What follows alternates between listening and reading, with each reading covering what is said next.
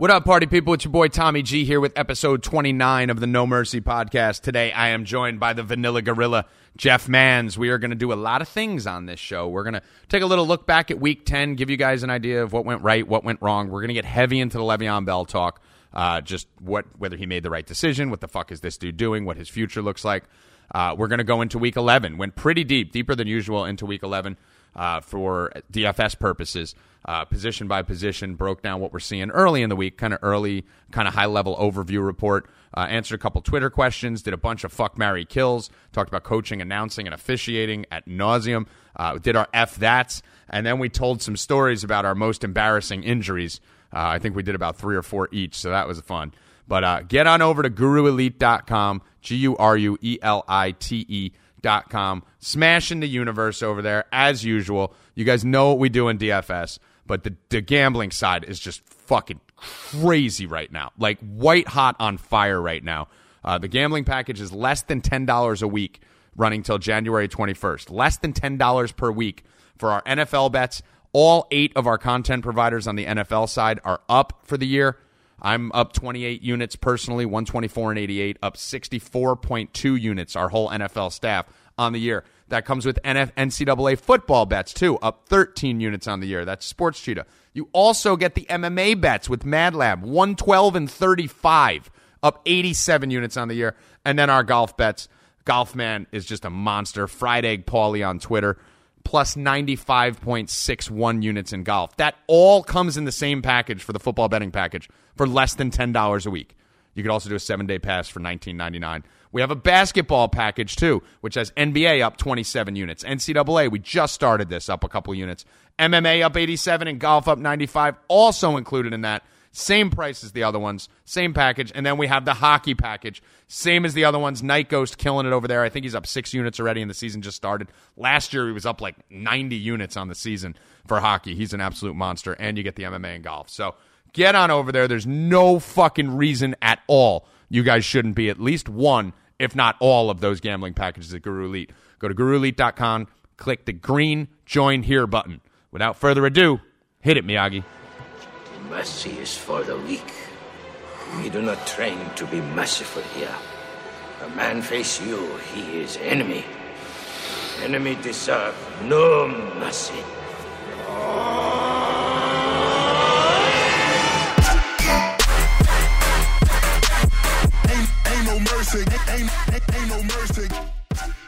What up? Let's get weird. It's your boy Tommy G here with episode 29 of the No Mercy podcast, the lost episode. 29 and a half. 29 and a half, yes. I'm joined by that gorilla that you heard in the background, Mr. Jeff Mans. How are you doing, you angry gorilla? I'm not angry. Not yet. Yeah, you were angry yesterday. Now you've calmed down? You know what? No, maybe I am more angry. I don't know. Everybody is like ripping on me because of my Le'Veon Bell takes, but for one, they go fuck themselves, and I don't care. I'm right, and I'm not going to back down. So I'm not angry. Everybody else puts their own anger on me, I think. Yeah, and we're gonna get angry though, Good. Because I'm angry today. Last night I wasn't angry, and today I am angry because of Siege telling me that I'm just bringing attention to his tweets to get extra listeners to my podcast. Stop. Oh my god! I love the kid, but I'm like, dude, you gotta stop. You go too far sometimes. It's like, come on, dude. So we're gonna talk about Le'Veon Bell. It's got the DFS Twitter industry in a rage, going back and forth. I think it's really like 50,000 on one, but maybe there's other people who are on the other side of it. But we'll definitely talk about Le'Veon Bell. We're going to talk about how we did last week. We'll do some F that. Jeff has no idea what we're going to do because I switched the show plan up on him. If you noticed, did you listen to me and Rob? I used all our stuff, all our fuck, marry, kills, and all our... Did you really? You're such a scumbag. Because I didn't have time to make a show plan. Such so for those scumbag. Of you oh, how dare you. For those of you that missed it... Oh, I did. I read the thing. Yeah, we did. Go tell everybody what you did. Yeah, so yesterday, me and Jeff recorded an hour and 45-minute podcast. Poor guy was like leaving his family. We were running late, whole nine, just to be here for the pod. And my dumbass, who I think I've had a concussion since Sunday and just realized it, but we'll talk about that later too. God. I forgot to hit record on the main device, which has the good sound quality, And then on top of that, I forgot to hit record on the backup device in case we fuck it up. We have backups for this because we know Tommy G. Like, we literally built in practices that are dummy-proof for him somehow. No, you should be doing it. I shouldn't be doing it. That's how you dummy-proof it. I know. Don't let me responsible for anything. We left you. You had one job. Record. That's it. That's all you have to do. The rest we could figure out. Fucking record. You had one job. 2 hours of our lives. So basically, we just had another phone conversation. That's essentially what yesterday became. But right, and now we were able to. Then he steals all the material, puts it on the freaking MLB model. Well, because podcast, I had to record with Rob last minute. Yeah, I didn't have time to make a show plan or anything, so I just took all our shit and put it over there. So get ready to start. I see tweets. I'm like the 2-inch penis versus. Yeah. And I'm like, wait, didn't we do this? I'm like, that son of a bitch. Fucking took unfucking believable. But all right, we'll come up with new shit. Don't worry. I really love. No one listens to that podcast anyway. We could do it over here. It's fucking Rob. There's 6 people. Rob's family, his overall salesman, Jim. Big Jim. Huckleberry Jim. Big Jim Slade, the overall salesman that Rob frequents his shop in town. His overalls were a mess. But let's get into this stuff here because I think we're going to have a pretty lengthy Le'Veon debate. So, obviously, last week, Jeff, ended up being an average week for me. I was fine. None of my players really flopped, but then again, none of them went crazy. I was missing the Tyreek Hill. I had Trubisky, which was nice. That was on one of my big teams. But, the David Johnson I had on one of my 5 lineups, maybe 2. Tyreek I had on 1. So I was just kind of missing that lineup with all of them on the same one. So I did okay, but fantasy draft was what saved me. I hit the qualifier over there on fantasy draft, so that's nice. 50-person tournament. I think it's week 16, $500,000 prize pool, $100,000 to first. So queuing for that, get that monkey off my back to at least have a queue in December. That's exciting. But you had a very good weekend, better than me. You just didn't play any qualifiers, right? Yeah, I didn't hit a qualifier. By the way, you won that qualifier on fantasy draft. It's full day. You get the Sunday night game involved, and you had Zach Ertz, I believe, right?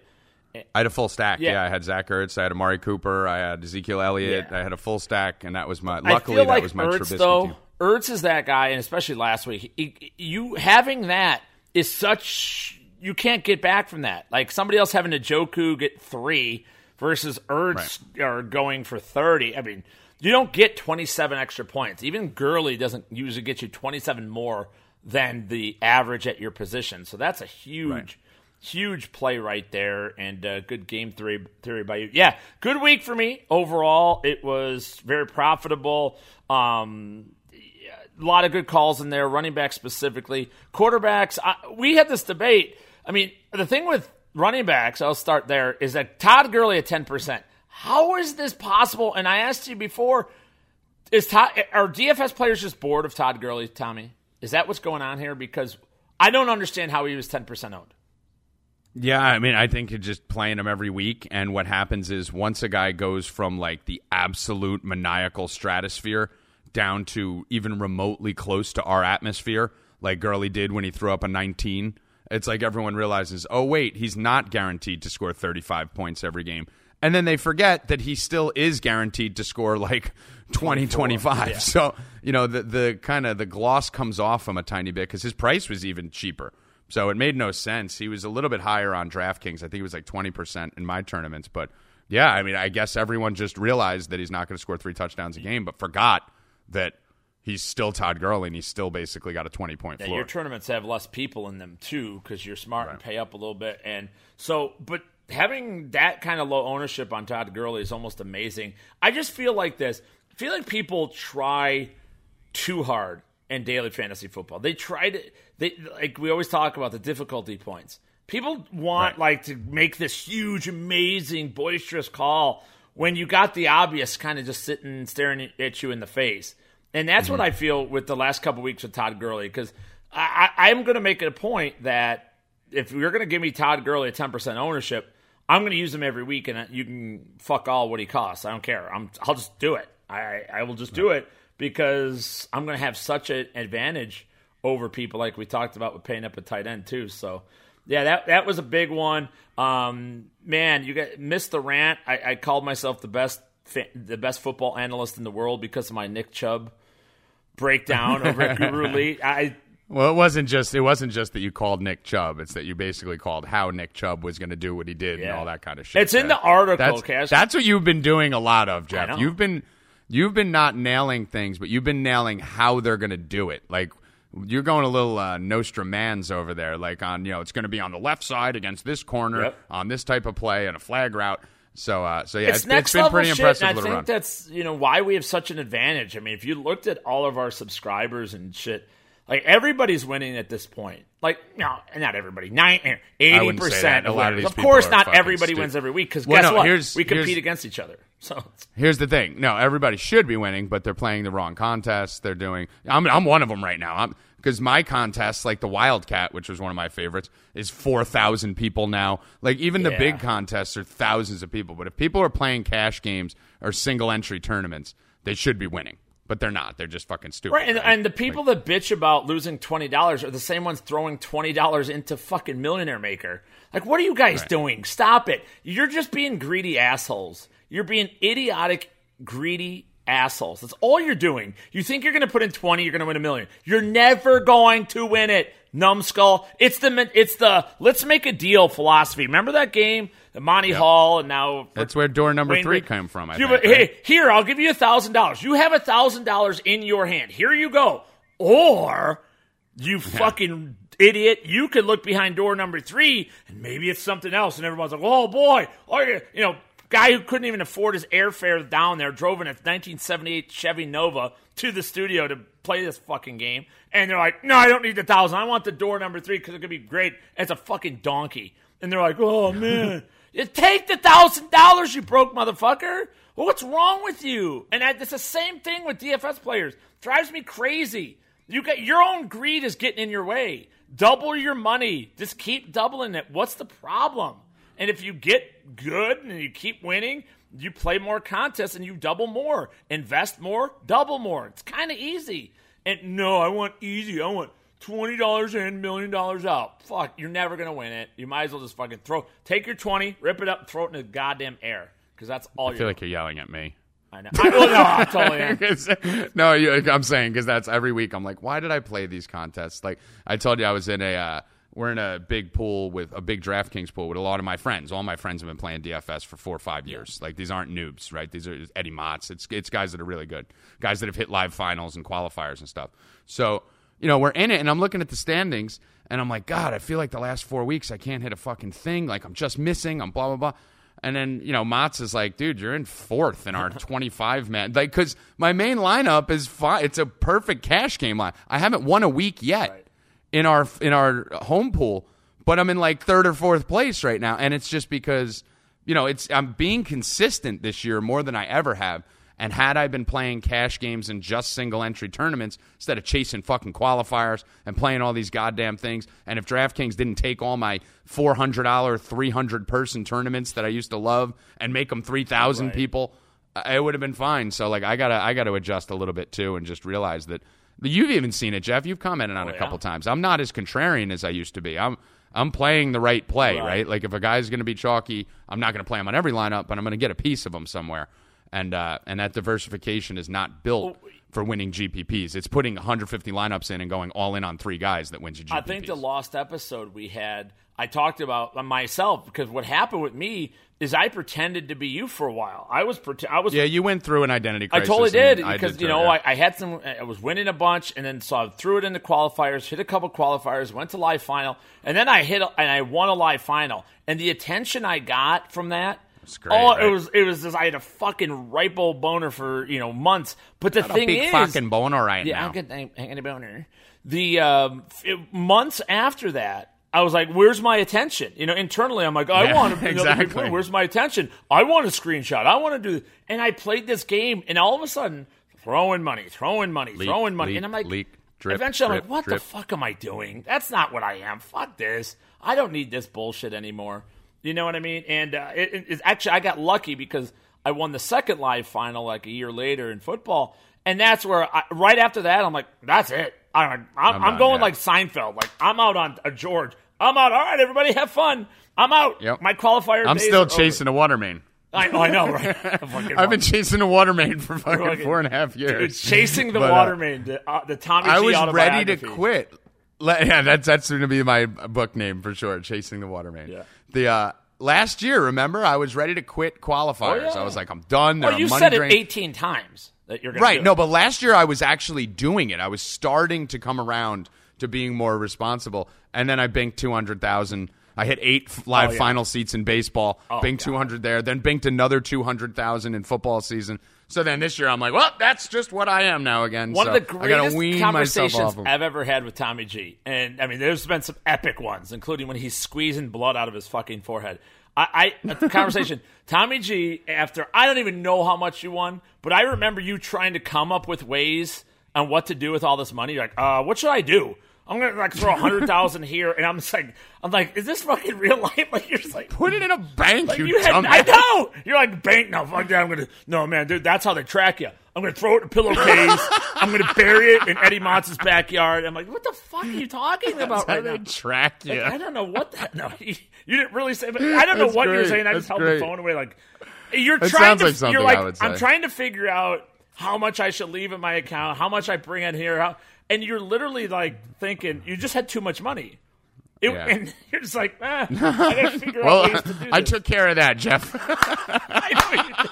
You're like, I know. I'll Just trust feed me, it I got back rid of into all the that. ecosystem. Why not? I bought watches. I bought Vegas trips. I dumped back in queues. Like, trust me, I Yeah. that didn't last that long. I was like, what could I buy? You had what could I buy? 4 Who could I need? girlfriends last year somehow. Like all of a sudden we were all joking like Buying apartments, new Like, girls and people like what the fuck is happening? Like, Yeah.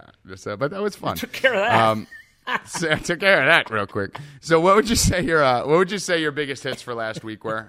So let's do hits and misses real quick, and then get to Le'Veon I mean, Bell. the running So backs. give me a couple hits with and misses. Nick Chubb, David Johnson, Aaron Jones. Those three. The with nuts, Gurley. My GPP lineup last. But you still luckily got trolled on Twitter all day, even though those were like 4 of your well, favorite running because backs. That was my pretty miss, cool. my one miss, because I did the guarantee. Well, you're not allowed to miss. I guaranteed Josh Gordon was going to score 16 or more. Had a 44-yard catch on the second series of the game. Dropped 2 passes inexcusably right after that. And then the Patriots somehow get blown out by the Titans and then sit all their players down. They stopped throwing the ball with 7 minutes remaining in the game. All I needed was 3 more points from Josh Gordon. So any of those catches. So somehow people turn that into me losing the guarantee, which I did lose. And I fully am culpable to that. But they act like, well, I have Josh Gordon. There's no way to win with Josh Gordon. I'm like, everybody won with Josh Gordon. Everybody. Right. We have $50,000 screenshots. Josh Gordon didn't make you lose. $25,000 screenshots. We had people. I won over $7,000 total. With Josh Gordon. He didn't hurt you at all. Did he help you? Not necessarily. No, he got 2x, which is where you a want lot him of to receivers be. got to. He was probably like the 15th receiver, right? What was 16th, what did he score? as far as owned so wide I mean, receivers listen, in the main slate. and he was probably the 16th highest priced. He was only $6K. So Yep. there was probably about 50. Right now, if you look at the $6,000 receiver, there's 1, 2, 3, 4, 5, 6, 7, 8, 9, 10, 11. Yeah, he's probably like the 16th priced wide receiver too. So it wasn't that big a deal. No, but that's why But I I'm got looking trolled. at your. Of course, because people are fucking assholes. I'm looking at because it's funny because when I saw you getting trolled on Twitter, I went, "Is Jeff just saying he did good and he didn't? Like, what the fuck? He just told me he won a lot of money. What's happening?" And I went to your cash game breakdown. You listed 6 running backs, and we know running backs make or break you. Yep. Todd Gurley, David Johnson, Nick Chubb, Aaron Jones, all superstars. Melvin Gordon, who scored 27. And Kareem Hunt, who the whole fucking world had. He was like 60% owned in the fantasy draft queue. Who didn't have a great game. He scored 19, but it was just touchdown variance. He still got 24 touches. So, right. I mean, you literally every single one of your running backs in the top I 6 spent went 4 crazy. hours in the chat room on Saturday night telling everybody of all those guys, Kareem Hunt was the one I'm not playing. I was not sold. I thought he was going to do fine and great. I was choosing Gordon over Hunt with Gurley. Like, that was going to be my cash game break. And I told people, so even on top of that, if you took advantage of the chat I spend all this time in, No, it doesn't matter. I know. Doesn't matter how much energy or effort or words you put into updates don't matter, chat don't matter. It's like defense don't matter. Nothing. Like matters. I have to fly into everybody's city, go and type on their keyboard with them, and like actually set their lineup. That's the only way that they don't fuck it up somehow. Yep. So. Yeah, last week I had an odd week because I only had 6 guys. Now, I did a huge write-up. I built 5 lineups.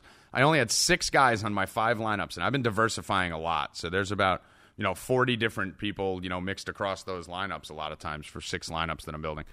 I had 5 guys not score double digits. Everyone scored double digits except 5, and 4 of them were on the Jets. So it was that one team where I had McCown and Nunwa and forget Curse just to kind of fuck around, and then I had the Jets D also. So I mean, it's like outside of that, I only had one player who really flopped, and that was Mike Evans, and he was on like my 3rd team. But some of the big ones for me were Tyreek Hill. I was high on Trubisky. I was really high on. I said Baker was about to turn it around for the rest of the season, and he did. Mike Davis was fine. Galladay was good. Corey Davis was great. I had him all over the place. I said to fade Boyd, so did you. Said to fade Doyle, so did you. I faded Dion Lewis. So, I mean, it's like, I don't know what people want. It's tough on weeks like that, and then we'll pivot over to Lev Bell. It's tough on weeks like that where you need to have 2 of the big 4 players, right? Like 4 players go for 40. It's like Aaron Jones, Tyreek Hill. You get David Johnson. There's 3 or 4 guys that scored fucking like 39 points, Trubisky, and then everyone else scored like fine. So it's like if you don't have multiples of those guys on your lineup, you're not winning a GPP. But in cash, you'd have been fine because all those guys I just mentioned were like 8% owned. So they wouldn't have hurt you at all. But anyway, let's move on. Right. So Le'Veon Bell seems to be a big discussion right now with Lev Bell. Held out the whole entire year. As we know, he's done for the whole entire year. He can't play again this year. Left $15 million on the fucking table, which should have been in his hand right now, all to get a better contract and be healthy and blah, blah, blah, blah, blah. And everyone and their fucking mother, it seems, logically should be saying, well, duh, obviously, that's a terrible decision. He's a fucking idiot. But there are people on Twitter who are going out there and saying, nope, it was a smart move. What did Steve say? Like, wait till you see, he just raised his floor. No. Like, what the fuck are you talking about? He just ruined his name in the league. He probably went from 8 potential suitors to like 2 because 6 of these people who had interest are going to be like, fuck him. We don't even want that cancer on our team right now, which is going to inherently lower the bidding. And when you look at whatever he gets guaranteed, you have to subtract $15 million from that. So if someone's saying he's going to get $20 million guaranteed, well, then he's getting fucking 5, idiot. Because he should have already had 15 guaranteed in his pocket right now. And even if he tore his ACL with 15 million in his pocket right now, he's still going to get more than 5 million guaranteed, whether it's this year or the following year. Like, it's so fucking stupid, Jeff. Let's give the resume of Le'Veon Bell. Le'Veon Bell was a guy who was a workhorse in college, logged, I think, over 1,000 touches in 3 years at Michigan State, was only a second-round draft pick in there, wasn't that crazy highly thought of, went to the Steelers, performed well. He's had drug problems, PED problems, domestic issue problems, personality problems. He has been suspended twice by the National Football League. He's rubbed teammates the wrong way. And, oh, by the way, he sat out an entire fucking season.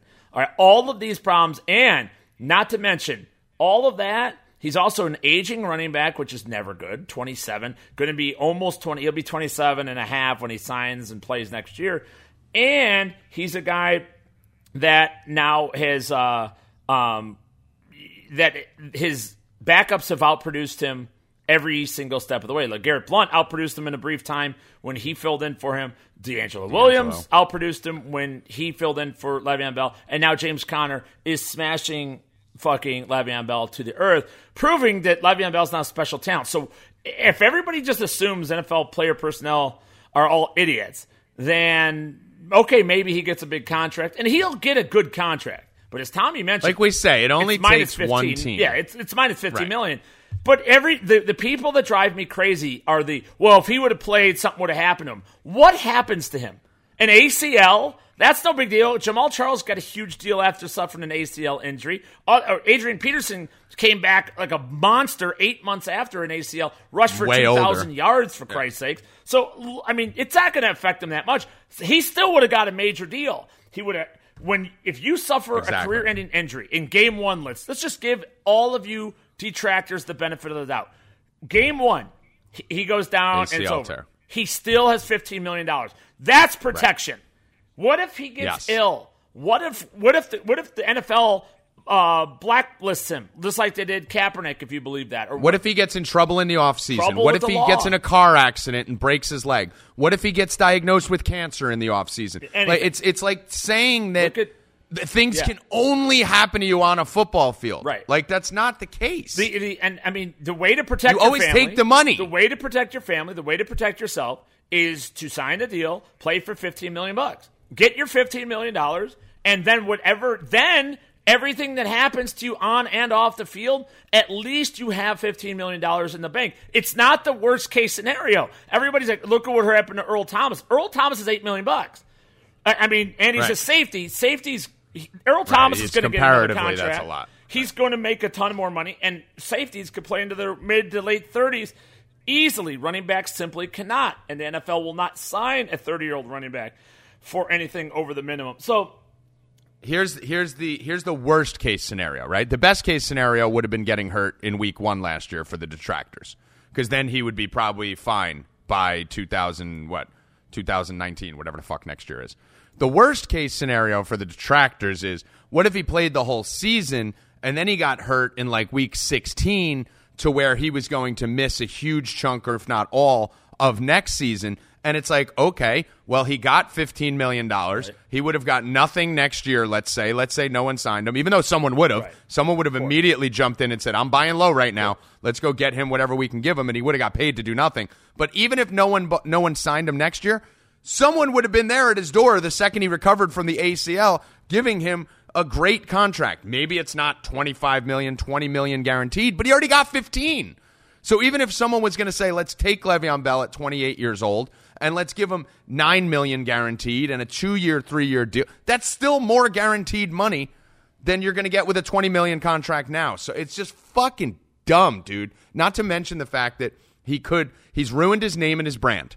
There's not a single person in the country who really loves Le'Veon Bell right now, because everyone in Pittsburgh fucking hates him. And the rest of the world that's logical is going, this guy's a douchebag, right? So he's ruined his name. He was one of the most likable players in the entire NFL. Everyone loved Le'Veon Bell because he was putting up huge fantasy numbers and people loved him. And he was a star. He didn't really get in too much trouble over the last couple of years, so no one had an issue with him. So he ruined his brand. He ruined his potential suitors during this process. And let's not talk about the fact that the Patriots are kind of on the way out right now. People are talking about Brady being washed up. Gronk may retire. This is a year where it's basically Mahomes, who's a young, you can consider him a rookie because he didn't play a full season last year, so he's basically had about a rookie amount of games. So you got Mahomes with an Andy Reid team that tends to choke in the playoffs a lot. We know that. And that's the only obstacle in Pittsburgh's way to a Super Bowl, in my opinion. So he could be costing himself a Super Bowl appearance / ring on top of that. And James Conner stepped in and just decapitated him to the point where now everyone's going, is Le'Veon Bell that good? Because, Jeff, me and you used to argue this vehemently. And you and Ted both were team Le'Veon Bell's overrated. It's the system. And I was like, watch a fucking football game, dude. He's amazing on the field. And I still stand by the fact that he is an elite talent. I think you say he's not. I say he is still. I say he's skilled.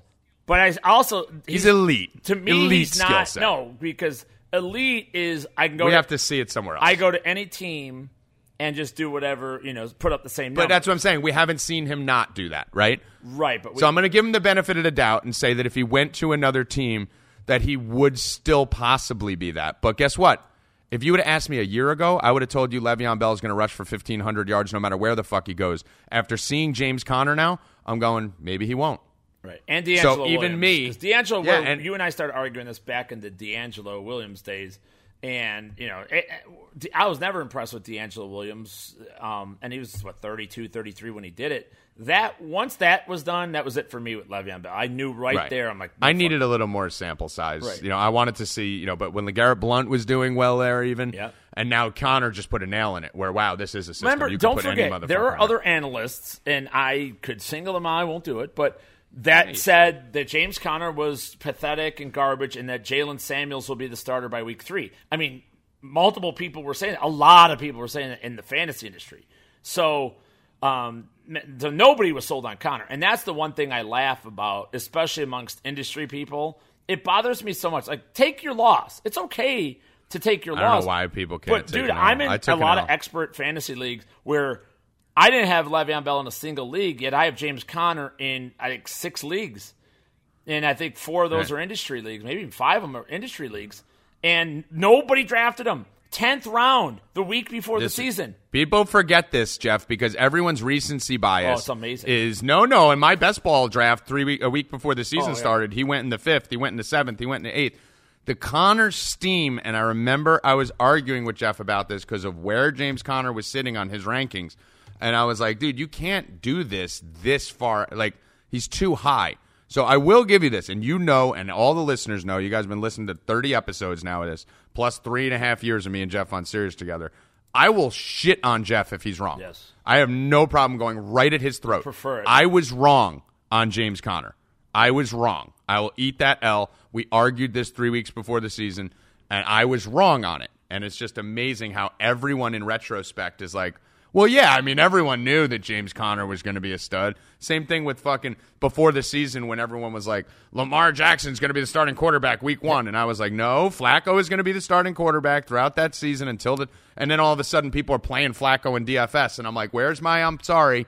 You know, I was telling everyone, don't touch David Johnson, you know, with this current coaching staff. And where was my sorry, Tommy? I told everyone Ben Roethlisberger is going to lead the league in passing. Phillip Rivers is undervalued. No one says, everyone just goes, well, yeah, everyone knows that. No. Hindsight's 20/20 for these fucking analysts. Admit you're wrong. It's absolute garbage. I was on the I had David Johnson on Sirius today that said I have him as my number 5 most overrated player in the league. And the thing is, people don't realize how much I love this guy. Me and my son have matching David Johnson jerseys. He lives 2 subdivisions over from me. I've met him 3-4 different times. I've met his wife. I've met his baby. I know David Johnson. I have a great relationship with him. He's just overrated. He's just not as good as people think. You know, he didn't even go to a Division I school. It was Division I, Northern Iowa, but still. Yeah, it's fringe. But either way, you're right. After the fact shit drives me. And then you know what, Jeff? Too, and again, I don't mean to just fucking peacock here, but I'll link the fucking article before the season. It's in writing. Yeah. Me and Jeff have all our shit in writing from before the season, and I'm looking at it right now. My rankings were Gurley 1, Bell 2. This was way before we knew he was going to miss. Zeke 3, DJ 4, and it says next to it, I'm avoiding this draft spot because I don't want him. Kamara 5, Saquon 6, McCaffrey 7, and then with Fournette it says Fournette due to injury concerns, I am not going near him. And then Gordon and Hunt. So it's like I literally nailed the top 10, the 2 guys that would have fucked you hard outside of Bell, which we all had to rank him in the top 3. Were DJ and Fournette, and I told everyone to avoid them. Yet I take shit every day for knowing nothing on Twitter. Oh, and then from like CJ Fournette. And them like not knowing anything about seasonal. My big loss was Fournette. I had Fournette over David Johnson. So and that's fine. Yeah. You know, like we can't get all of them right, but you know, it's just frustrating here when people are stupid. What do you think he ends up getting? Stupid people are gonna fall for it because he's gonna get a deal that's worth like $70 million. But the truth of it, the guaranteed money, which is all that really matters, it's gonna be all incentive laden. It's all gonna be he gets bonuses for everything. So the total contract's gonna be worth 70, 80 million, whatever it may be. Guaranteed money, he'll probably get 3 years at about. He has to get more than 15 just for likeness, or he won't sign. Right. So he'll get about 18 million per. So what's that? 54 million, something like that. He'll get like about. I'll say he gets around 45 guaranteed. Let's say that somewhere around that. 40. Which everyone will be like, "Whoa, see, he got more than he would have." No. He still would have had 15 extra million. Here's the thing that people don't understand. He was getting this same exact deal. Unless he tore his ACL. So you have a one-outer Even if he tore his ACL. It would have been pretty close. Right. ACL, they don't mind anymore. It's not that big of a deal with a guy who's still within. But, I mean, you're talking about one potential injury. Yeah. The shot at one potential injury. Like, how many running backs tore their ACL this year? Like, I don't know what the number is, but it's got to be less than, 6, right? Yeah.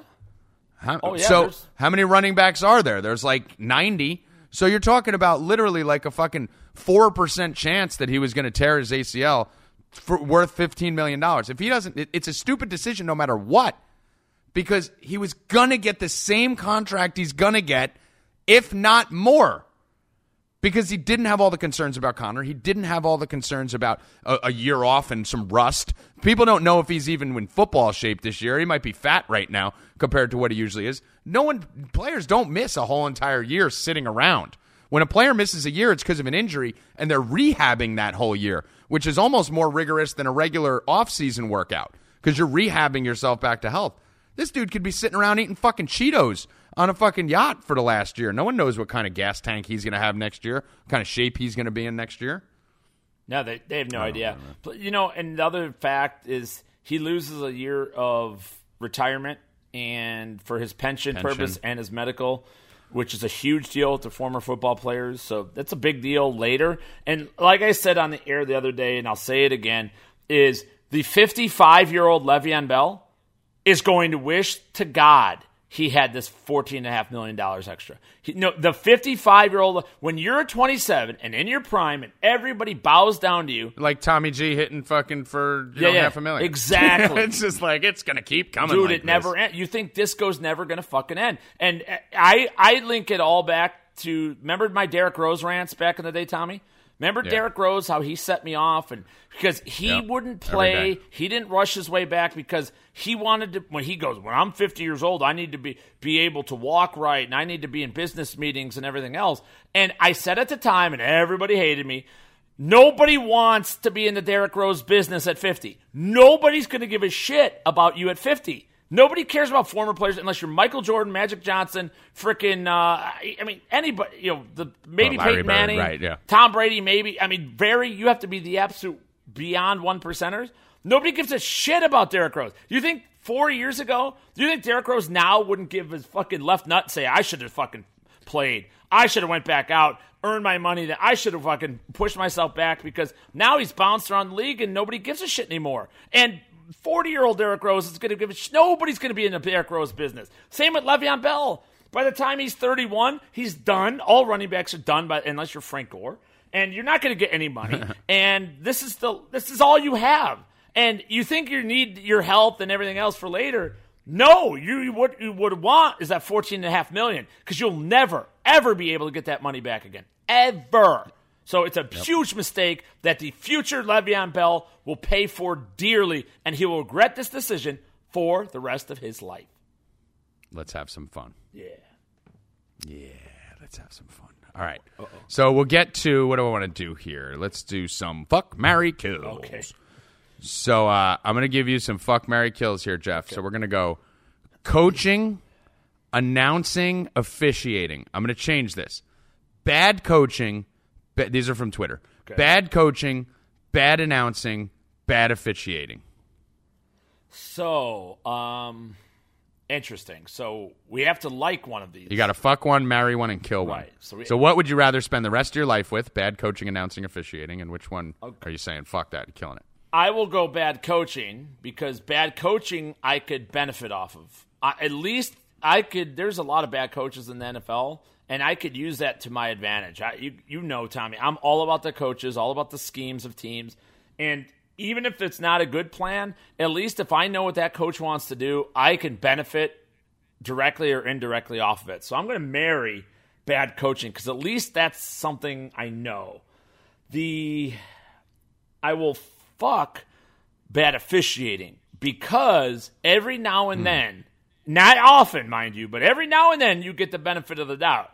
You get the extra yards. You get the penalty that goes into your favor. That whatever it may be. It's not often. It feels like it goes against us more than it goes for us. But every now and then, thus the one-off, the fucking them is perfect. And I'm killing bad announcing. I don't like announcers. I believe a high percentage of the the radio guy doesn't like announcers. I hate them.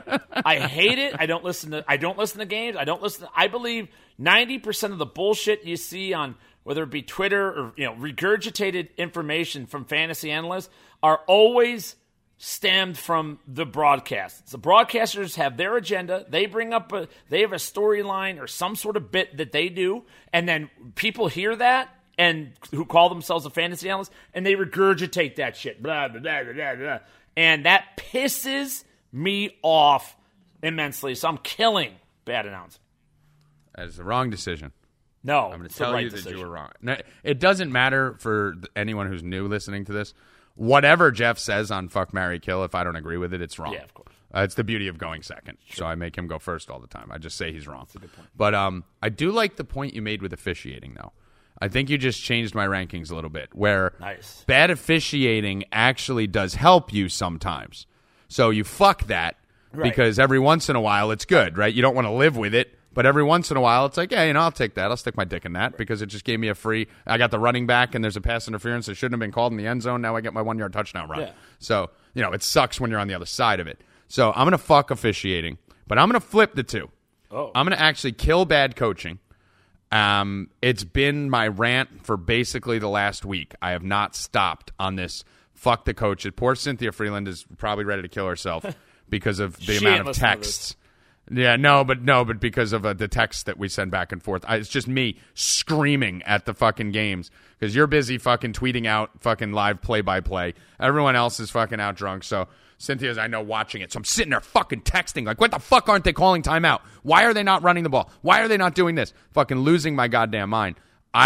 There's nothing in the world I hate more than losing bets or losing fucking DFS games because of bad coaching, and there's a lot of it. Here's why I'm going to marry bad announcing, okay? Because you're Think a about fucking this. follower. No, I'm going to marry. I do like listening to announcers because I'm smart enough to differentiate the bullshit from the good shit. I lost you And at you're smart enough. What did you say? Yeah, that's true. Perceptive enough? I should never say smart. Yeah. The thing about bad announcing is, like a wife, if I'm going to marry it, it's annoying and it's just white noise, but I can hit the mute button. So I could always mute bad announcing, just like if my girl or my wife was sitting next to me going, meh, meh, meh, meh, meh, meh, I could just go, yeah, How do you yep, mute just that? nod I've been and trying mute. for 18 years. You just ignore it, right? So you could just shut it down. See, the beauty of me is that I'm still single. That's why I drink. Right, I'm still single and I don't live with them. Right. So like I mute it where it's like, bah, bah, bah. You just kind of, okay, here, just put the head down. Go, put that in your mouth. And then they're usually done. So, but yeah, I can mute announcing. I like the usually in there. There's sometimes No, but there's a lot of them that like right when they finish going But down, what you're do you like, think anyway. about going to my mother? You want to go chop out? So sometimes they don't stop. That's funny. No. Or sometimes they pick right back up where they left off Right. when they're done. That's even worse. But yeah, so I can mute bad announcing and I can fucking get rid of it. So I'm gonna marry that. Let's do a quick Thanksgiving themed one here, Jeff. Oh, okay. Look at you in the holiday spirit. It's coming. Thanksgiving's coming around. Yes, it's it coming around. All right. Yeah. So I want to get you in the mode, get you in the spirit of the holidays. Okay. Thanksgiving themed fuck, marry, kill. It's a pretty simple one. Thanksgiving Day food, Thanksgiving Day football, Thanksgiving Day family. Oh, okay. So food encompasses everything. Everything, All all food, all the football games on that Thursday, and all the family that will be at your house. Wow. You want to kill family so bad, don't you? But you can't. Yeah, I'm gonna kill family. Not even close, really. I just only so much I can. Nothing. Not even close. I'm just not that interested. Like, what the conversations? What are they going to talk about? Like, this is the same shit. My two brothers are going to fight. We're going to talk about the wedding for my sister-in-law. It's all the same stuff. So it's just like, I could talk about it anytime. I'm just not interested. I'm married to football. Football is one of the smartest things I've ever done. When I started dating my wife in college, I told her Sundays are football. It's never changing. You either accept me or don't accept me. No apple picking. No, There's no yeah. Even and we didn't have kids. Obviously, when we have kids, there will be no kids stuff on. There's nothing on Sundays. You can't join at my. You have to set that early, Jeff. It was the best thing I've ever done. I said it right from the beginning. I had no money coming in from it. It was just I like football, like sports. I like playing fantasy. This is my day. This is my church. That was my temple. So, football, I'm married to it anyway. So football is married now. I'll fuck the food. It's so delicious. I won't order like turkey dinner in like May. You know what I mean? Like I'll order a sandwich, but I'm not going to order like what kind of weird monster do you have to be to order turkey dinner like on a Thursday in May? Like who does that? Nobody does that shit. You know the biggest monsters are people that order fucking Slurpees and only get one flavor. Oh my God, the worst. Those people are fucking like serial killers. Yeah, exactly. We need more profiling in this country. Like that's the way. We have cameras in every 7-Eleven, yet we're not locking up these people that are going, 64 ounces of straight strawberry. This is my lucky day. Like, no, you have peach and banana and blue, red, green. You have all these flavors, and you choose one for 64 ounces. These people are profiling through like what they wrote on Facebook and what their tendencies were. Meeting in psychiatry. Just go to the fucking 7-Eleven camera. Anyone who puts less than 2 flavors, and 2, you're like borderline schizophrenic. Like, you're not normal with 2. 3 is the normal number. You should have 3 flavors or more in your Slurpee, or else you're a fucking psychopath. It's like the people that order like straight. I'll have a large vanilla. Like, oh my God, what the fuck? You just imagine going to Carvel or one of those places and getting a vanilla ice cream. I'm going to Baskin Robbins. They have 32 flavors or whatever. Yeah. It's like, I want the biggest something. Vanilla you could possibly buy. Vanilla. Can you? And vanilla. By the way, and you know, can you water it down? Could you dunk it in a vat of hot water? For me, because it's really too pungent. It's really just that vanilla is spicy. Ooh, it's a spicy. Like, what kind of freaking animal are you? Like, you're allowed to buy a pint or a quart, whatever they're fucking called, of vanilla ice cream. That's totally fine. Right. And because you don't want to eat a whole fucking you don't want to eat a whole fucking gallon of fucking Reese's peanut butter cup ice cream. So vanilla, you put it with apple pie. You could put it with a bunch of things that you're making. Whatever. But if you go buy a cone and you have a choice of especially a all large these different cone, like I'm gonna get a big freaking thing of just vanilla. And that's it. And can you put it in the microwave for like 45 seconds too? It's like, what the fuck? What's wrong with you? Can I just have vanilla soup? Serial killers. What's wrong with you? Serial killers. The Slurpee. I just remembered I put my Slurpee in my freezer. I'm gonna check on that thing in a little bit. But so all right. So my answer. So your final answer was you're gonna kill your family. Easily. I just want you to say that again. Kill my just family. Please say that. You're gonna kill your family. Yep. Okay, for the sound clip. Yep. You're gonna marry football and you're gonna fuck food. Absolutely. I always say I fucked fruit. So, and you actually, I could see you sticking your dick in a bowl of mashed potatoes. You know what? That would actually probably feel pretty good. Like, that's a good thing. I used to stick my dick resistance. in and on. Yeah, I used to stick my dick in and on everything. Yeah, that's real talk. That's not like being funny on the podcast. No, just like you anything still do that was it, or like, you used to do it. I'm gonna do it sometimes. Depends. Like, I've already kind of felt most things. I remember rubbing mine on the couch cushions when I was like 12 or something. Like, I thought it was the greatest thing ever. I used to rub it on everything. I was like a fucking just smear it on like the bathroom sink. Yeah, horny baby Labrador with like a fucking red rocket sticking out, like running around the house. Like, ooh, this seems soft. Let me rub my dick on it. Tommy's mom was like, "What did fucking Cujo come across here? What the hell's going on?" No, Tommy's just whipping his dick out again. Oh, Tommy! It's just Tommy being Tommy. So mine would, let me think here. I'm gonna have to kill the family. I'm with you, man. Yes. You're right on that. You got to kill Thanksgiving family. You got to. Because it just turns into a fucking shit show. Like, I don't know. I'm Italian from Jersey. So maybe you guys have different family lives or something. But, I mean, by the end of the night, like, my whole family's fighting by the end of the night. Especially if your family drinks at all. Like, my whole family's at war by the end of every holiday. So it's like, yeah, fuck that. Like, I'll kill the Thanksgiving family. I'm going to marry the food.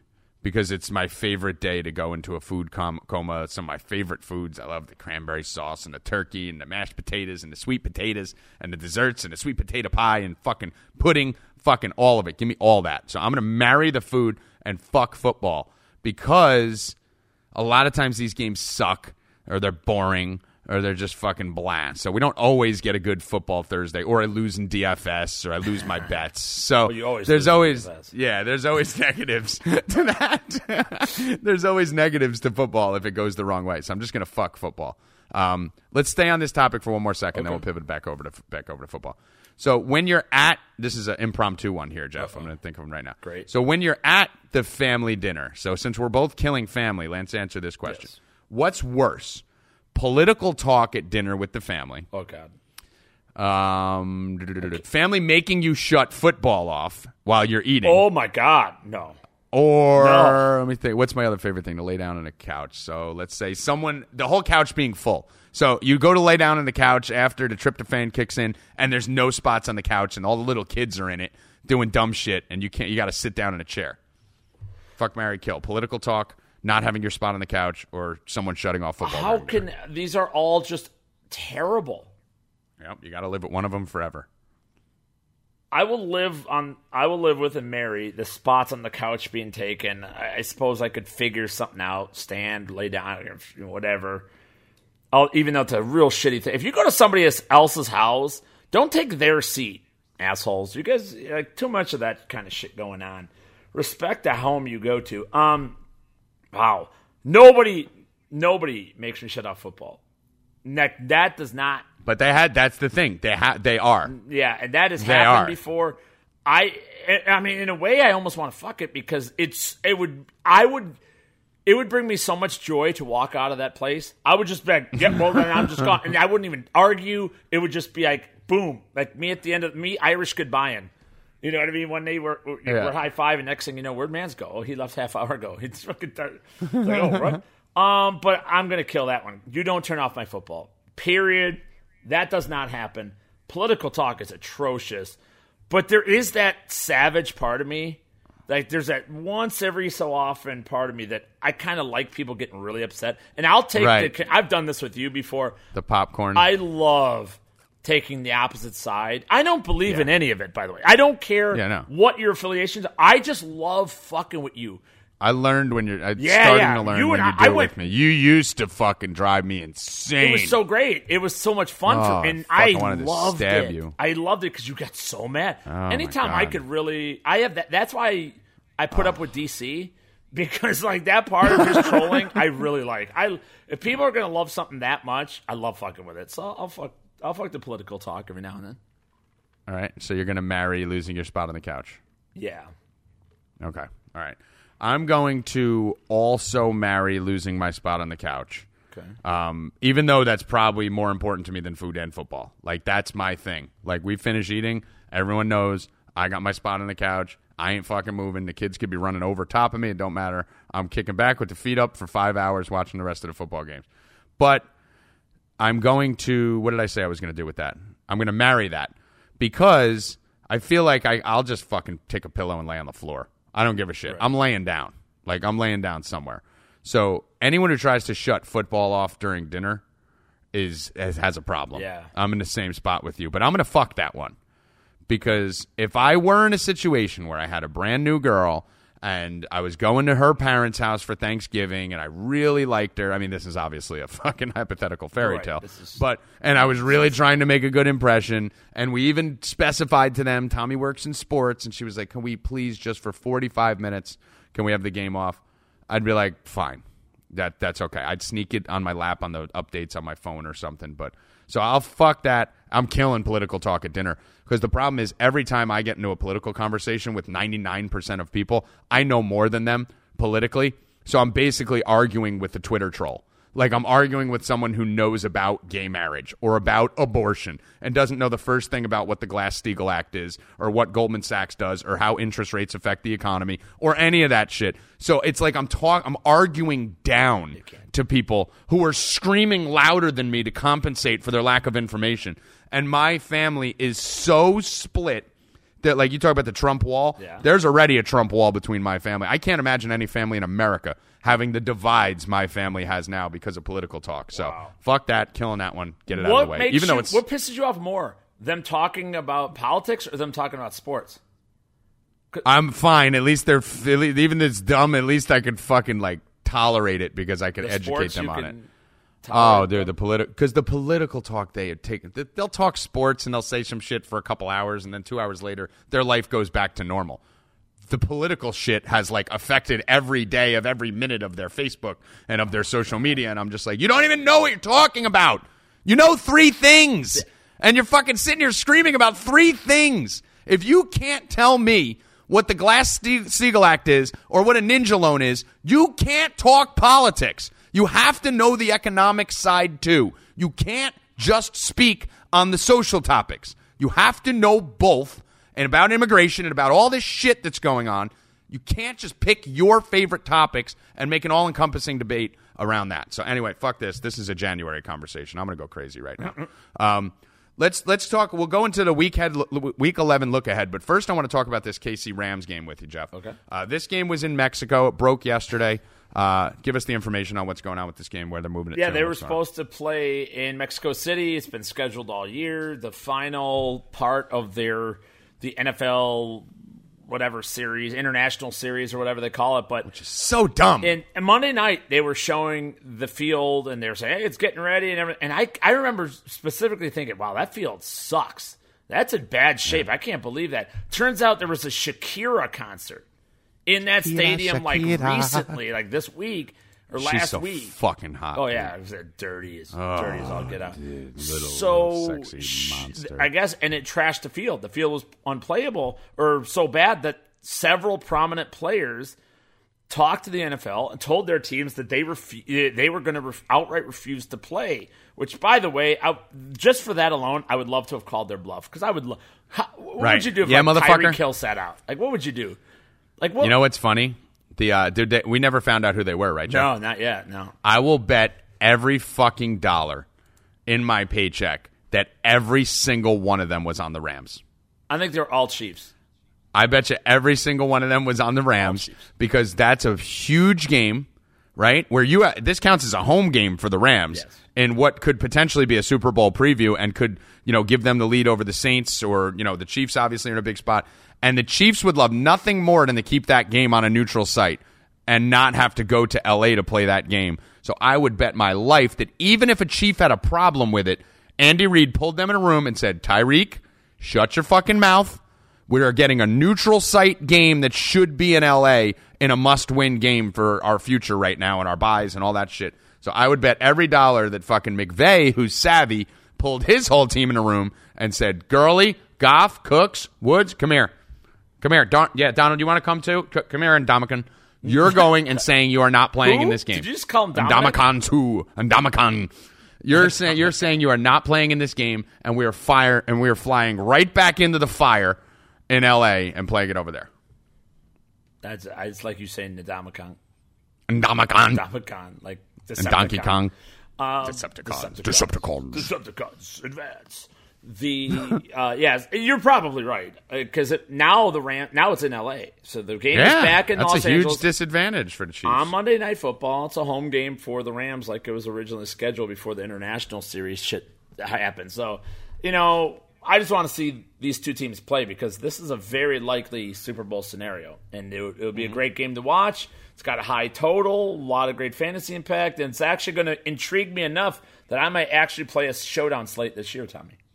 Yeah, I'm in that same mode. It's going to be fun just to look at it, because there's so many high-priced players on that showdown slate. That'll probably be the biggest showdown slate of the year for sure. I could see pretty much everyone wanting a taste of that, getting a piece of that. Who's the gem in that game? Who's the guy who's going to win all the money for people in the showdown slate for that Monday night game? I mean, I think in that situation we got to see, is Watkins playing officially? Let's assume he is. He's leaning that way. I think that's a guy that you want to take a shot on. I think he's going to be one of those low-owned guys, right? Because you got to get low-owned. Everyone's going to have Gurley. Everyone's going to have Hunt. You're going to have huge ownership on them. So I'm going to be looking at guys like Higbee and Watkins. Those are the two guys that I'm going to go for, because you got to get weird, right? Yeah. And you're going to need some salary savers. So keep in mind, this is a game where there should be a lot of points scored, and kickers are going to have a lot of volume. They get extra points in that showdown slate. So kickers are kicking 3 field goals and 5 extra points. They'll be valuable there too. So I think you got to get off the chalk. Oh yeah, and you're gonna have to bink. It's a one-game freaking slate. You have to be different. Demetrius Harris, backup tight end for the Chiefs. Mark it down. Wins all the money for everybody this week. All the money. Demetrius Harris. Yeah, how about that Hold shit? on, let me write this down. Yeah, mark it down. And let me turn my alarm off. Why is my alarm going off at 6:15? Oh, you've got to get up for work today. Did you hear about that one show when my alarm went off at like 2:30 when I was on with Rob? And he was like, "Why'd your alarm go off?" I'm like, "That was literally for me to wake up." Yeah, because I got so fucked up the night before. Oh yeah. But who do you think wins this game, Jeff? I will say the Rams. I think they do have. Give me a score prediction too. Rams 38-34. They're going to be high scoring. Both defenses highly susceptible. Rams are at home. They have the better running game slightly, so I'll give it to the Rams. You ready for the Tommy G Shocker. Oh, I'm doing the shocker sign to Jeff. No. The shocker. Well, that you're Kansas on the City Chiefs. wins. It's not going to surprise me. Well, no, that's fine. Kansas City. I'm actually more of a Rams mark than a Chiefs mark. Really? I just started adopting the Chiefs and buying in a few weeks ago, but I've been a Rams dude. In my preseason guide, I had Rams Pittsburgh Super Bowl plus 2,800. I had Rams Jaguars. Yeah, so I've been a Rams mark, most of the year here. I'm actually flipping because I don't like what I'm seeing out of McVay. I also don't like that they don't have Cooper Kupp. I think Cooper Kupp is crucial. You talk about that all the time, the relationship with Goff and Cooper Kupp. I saw Goff melt down, like literally melt down at the end of that Saints game in big spots. And then I saw McVay melt down last week with terrible play calling and being conservative. I'm going to say that the Chiefs win it. I'm going to say it's low scoring, low comparatively. I think this is like a 27-24 final for the Chiefs. I think this thing goes way under because both these coaches, I can imagine playing this more like a playoff game, being a little more conservative, trying to grind out clock, get the running game going, and I think we're going to see a lot of Gurley and a lot of Hunt, which is going to eat up a lot of clock because I don't think either team could stop the other. One thing I will say about the Chiefs is their defense is getting better. Justin Houston back from his injury, and Daniel Sorensen, their starting strong safety, also back. That's going to help out. You remember, they've been without both their starting safeties in Eric Berry and Sorensen all season long. Sorensen's back, Berry's not. But Justin Houston, him being back, another pass rusher there. They're really the only pass rusher they have. Right. So I think this helps the Kansas City defense a little bit that has performed much better in recent weeks than we saw the first 6 weeks of the season. You're going to see these teams both get better. You'll see the Rams get better. Obviously, the Talib. Chiefs getting all these guys back and then getting Berry back. And then, you're going to see the Rams. I think that defense flips on its head. How can it not be? Why are they not good now? I just don't understand. Because right now, here's my take on it. They're literally, when you have, obviously you're looking at probably the defensive player of the year, right, on the Rams? Aaron Donald, yeah. I mean, you have to assume he's the DPOY right now, right? But he should not be. I'll tell you that. But here's the thing: he just fucking flies upfield to try and get a sack every time. Yeah. Like they're not defend for the amount of studs they have on that line. They're not defending. They're just playing for sacks a lot of times. They're running past people out to pass rush. Right. I mean, and you have a lot of guys on that D line that are a little bit selfish, even though they're superstar athletes. They want the stats. They want the numbers. The personal fouls are an issue. It wasn't just last week where they got 5 personal fouls. I mean, this defense is keeping teams on the field, whether it's Peters making terrible pass interference penalties because he can't guard anyone, or the defensive linemen just getting personal foul after personal foul for beating the shit out of quarterbacks and fucking slamming them into the ground. They're extending drives, and they did it 14 points last week. We're giving away because of defensive penalties. So I think it's a combination of factors, but that secondary looks really bad. Linebackers we knew were bad. Right. So, I mean, everyone just looks at the front four, and they kind of don't really look too deep at what's behind it. They've got good players, but they're not playing well within Wade Marcus Phillips' Peters scheme. is terrible. Yeah. And he was something that was supposed to be a linchpin over there. All right, so you got that. We got that game out of the way. Let's talk about this Week 11 look ahead here, Jeff. I want to see if we can get to some Twitter questions and some fantasy fuckboys from the week before. But let's start with the Week 11 look ahead from a DFS perspective. One of the positives of recording today instead of recording yesterday, by the way, this podcast is completely different than yesterday's. Yes. It's not even the same thing. No. But let's talk. The nice thing is we had an extra day to do more research for DFS. So I'm more locked in than I was yesterday. We should have done shit. Yeah, we should have probably yesterday. So let's look at the quarterbacks a little bit here. On this slate that's coming up. Okay, not a lot of them. I mean, look at it this way: Brady, Rodgers, Russell Wilson, Pat Mahomes, Cousins. Jared Goff, Kirk Cousins, and Mitch Trubisky all off. Like, dude, they're fucking. That's crazy. Like, all 3 of those games have 6 elite quarterback options on them. Yes. All 6 quarterbacks in the primetime games, Thursday, Sunday, and Monday, are all fantastic. We have 6 teams on bye this week, but they're all shitty teams, which originally when I was looking at this, I thought, oh, okay, great. It doesn't impact our fantasy teams that much, but it does. Why? Because we always target against the fucking Bills, Browns, Dolphins, Jets, 49ers. Like, we target against it. So now you're taking away targets. Now you're taking all these guys off the main slate. Holy shit, the quarterback position, not easy. I think it comes down to Drew Brees at home against Philly, Philly's defense is pretty awful, so I think it's a Breeze week. I'm in cash games, you're going to see Phillip Rivers, I'm sure, listed prominently. I haven't graded it officially out yet, but this guy's the only quarterback in the NFL with 2 or more touchdown passes in every game. And Cam Newton against Detroit. That's another one that, even though it's a road game, they've had 10 days to prepare for it. Detroit's defense has been a bag of shit. And I think Cam Newton in very important game to stay afloat in the division. I think we're going to see good Cam out there in Detroit this week. I don't mind that. I think it's Breeze or bust for most people, right? I mean, I'd got to imagine that Breeze is going to be just fucking stupid chalk this week, right? Should be, yeah. I mean, here's the thing. Here's what I'm hoping. And I'm hoping that people see Philly and they're like, oh, that's a good game, so it's not as good as matchup. Whereas for me, I love it. I love the fact that it's going to be a competitive game. I love when a quarterback is in a tight game. I don't like, one of the reasons I've been against Mahomes lately is because I felt the game flow was just too one-sided. I like them. I love when Breeze is forced to throw and throw and throw and throw. That's fantastic. So I'm hoping people see Philly and still think, oh, Super Bowl champs. But unfortunately, the sharper players are obviously going to identify that they're secondary. And Vegas kind of fucked us on that with the 9-point line too. Yeah, that's not good. Everyone's going to see that. So, yeah, I mean, I'm with you. I think the chalk this week is going to be Breeze and Wentz with Cam in like an honorable mention third, maybe even second. You know, he might be up there at Detroit. But those 3 guys are really where everyone's going to be going. So, you know, outside of that, I think there's guys you could take a flyer on if you're playing a single entry GPP, or if you're playing cash games, then obviously you're going with one of those 3 guys.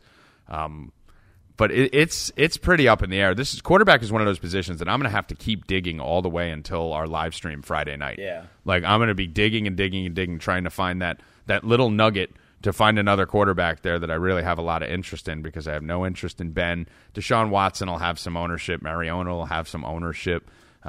Stafford I have no interest in. Andrew Luck, he's fine. But, you know, Fitzpatrick might be interesting. Well, that might be a guy there who I think is going to slide under the radar a little bit. Yeah. Do you want to let's have a discussion of somebody that I know, whether you play him or not, you're at least going to entertain the idea because you're a fucking lunatic. RG3. He's likely starting against Cincinnati for the Baltimore Ravens. Remember, Flacco's out. He's gone. Yeah. And it's not Lamar Jackson. I saw my seasonal leagues and waivers. Everybody picks up Lamar Jackson. Like, I told everyone before the year, this guy sucks. He's not ready. Lamar Jackson is not ready. Nor was he ready. Shouldn't be starting. Right, and he's not. So you get RG3 for absolutely baseline price. I think it was $4,000 on DraftKings, something like that. Dirt.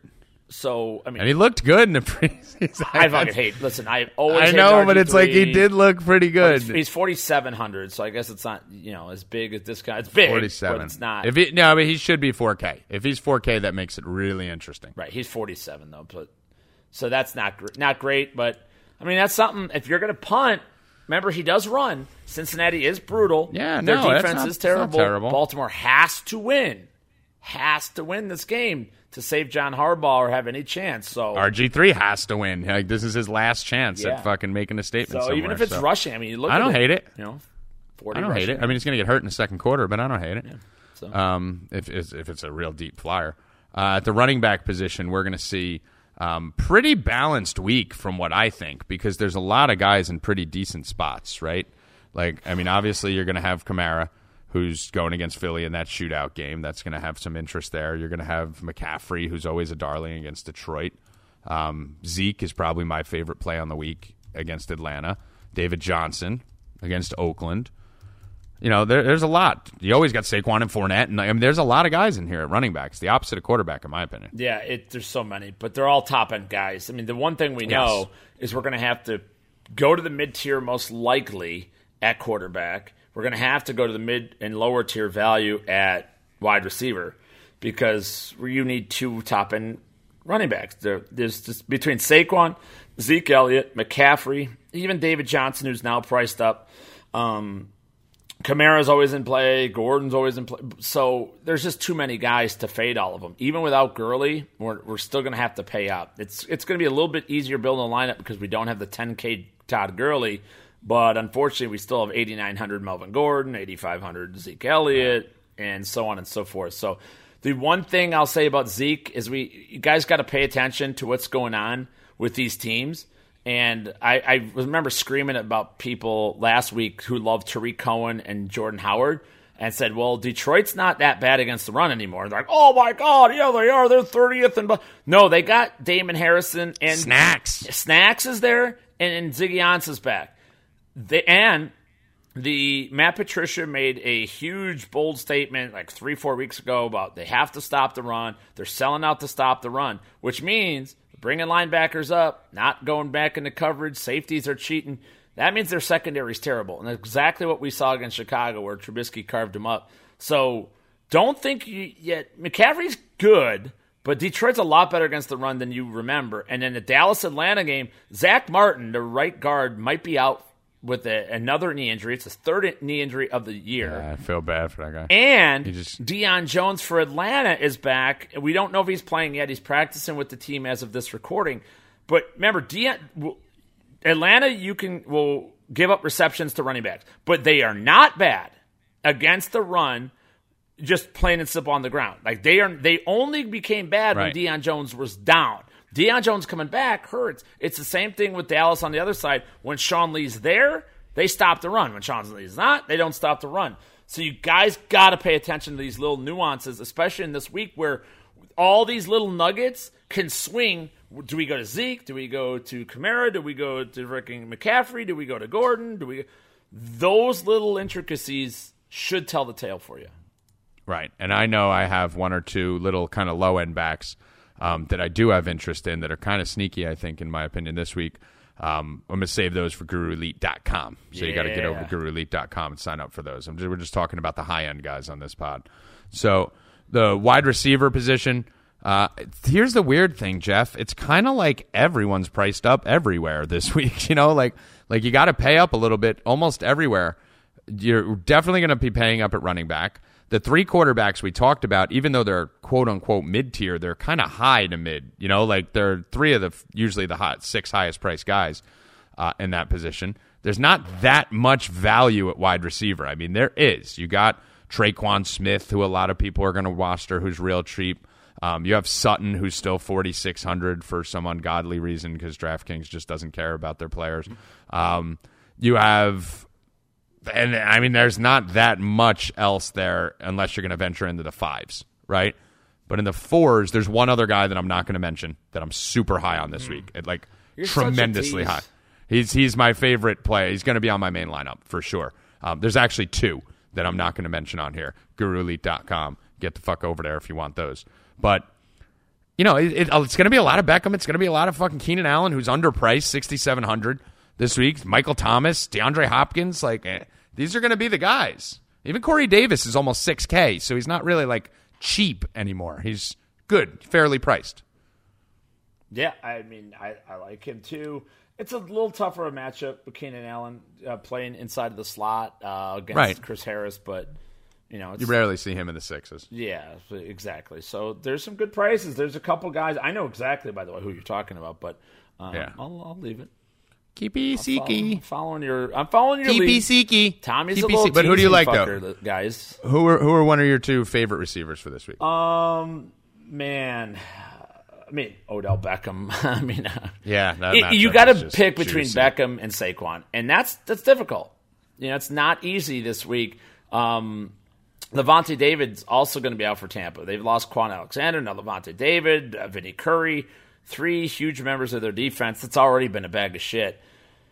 It's a real... Every time I play Odell Beckham, he has 3 catches, and they all suck. So that worries me, but I think I like Beckham more than Saquon, but it's gonna be tough to differentiate which one of those two I use in cash. One of them will be in my cash lineup. Just not exactly sure right now which one. Yeah, I'm leaning Beckham in that discussion just because I think there's a plethora of running backs that I could replace Saquon with on some level. And here's the big conundrum, Jeff.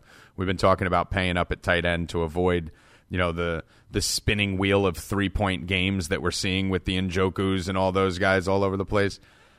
Zach Ertz is the nuts, right? Like, that's the guy on the slate where you're sitting there. Kelsey's not on the slate. Jimmy Graham's not on the slate. It's basically Ertz that you're looking at up there, who's the lone big salary guy.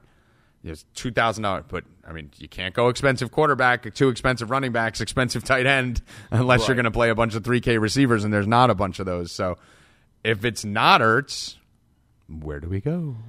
You don't. You just die. You're just going to play Ertz, right? Like with your new philosophy? Yeah. He's so expensive. I do like O.J. Howard a lot, though. So yeah, my dude. That would be the pivot if you're not going to go Ertz. So those likely one of those two, which I don't feel it's that big of a risk with Howard. I know it wasn't a good week last week, but I'm okay with it. But as of now, Ertz is the plan. I don't know why O.J. Howard's price dipped back down into the fours. So great. Like, why? Now, I hate that. You love it. I'm like, come on. Right. Like, I want the game as hard as physically possible. For cash, you want it as easy and rely on dumb people to fuck it up, right?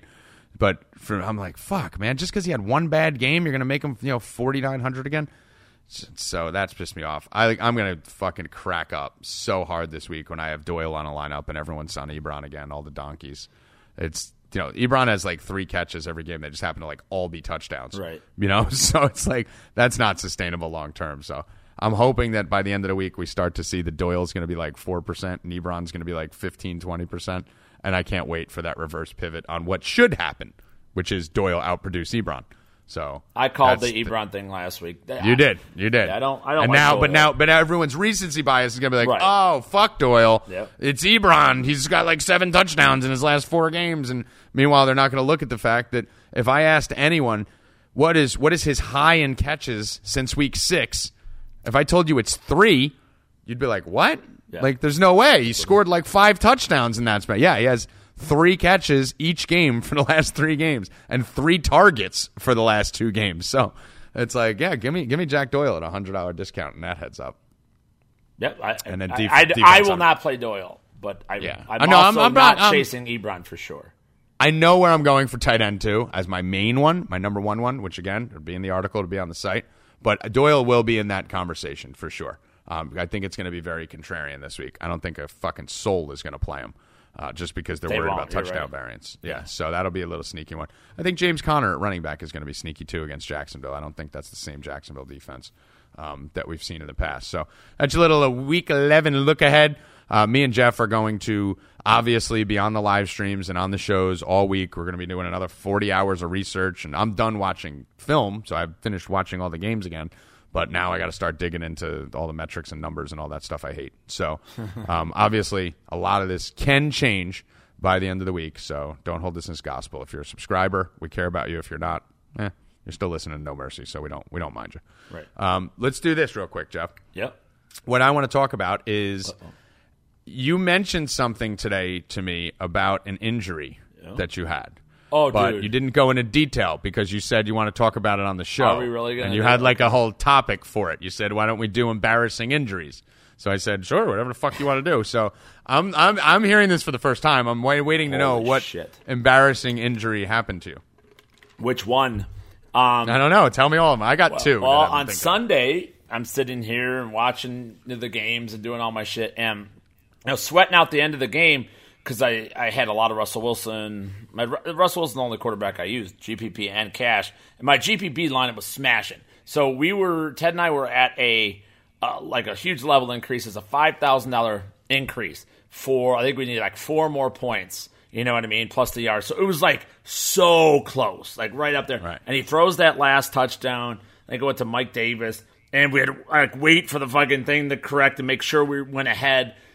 And we went ahead. It was $5,000 extra bucks, and I go, yeah, and I threw my fist like in the air. I pumped my fist or whatever, and it shot. Pain went from my neck all the way down to my fingertips, and I'm like, immediately knew something was wrong. I knew I had torn something. So all day, all night, I couldn't even move my hand, couldn't move my arm. Everything's hurting. I thought it was my shoulder because I have 2 torn tendons in my shoulder already. So I thought, all right, he just fucked it up again. Whatever. Well, cut to the chase. Wake up Monday morning. My elbow is the size of like a grapefruit hanging off of it. I have like a blood boil in my forearm.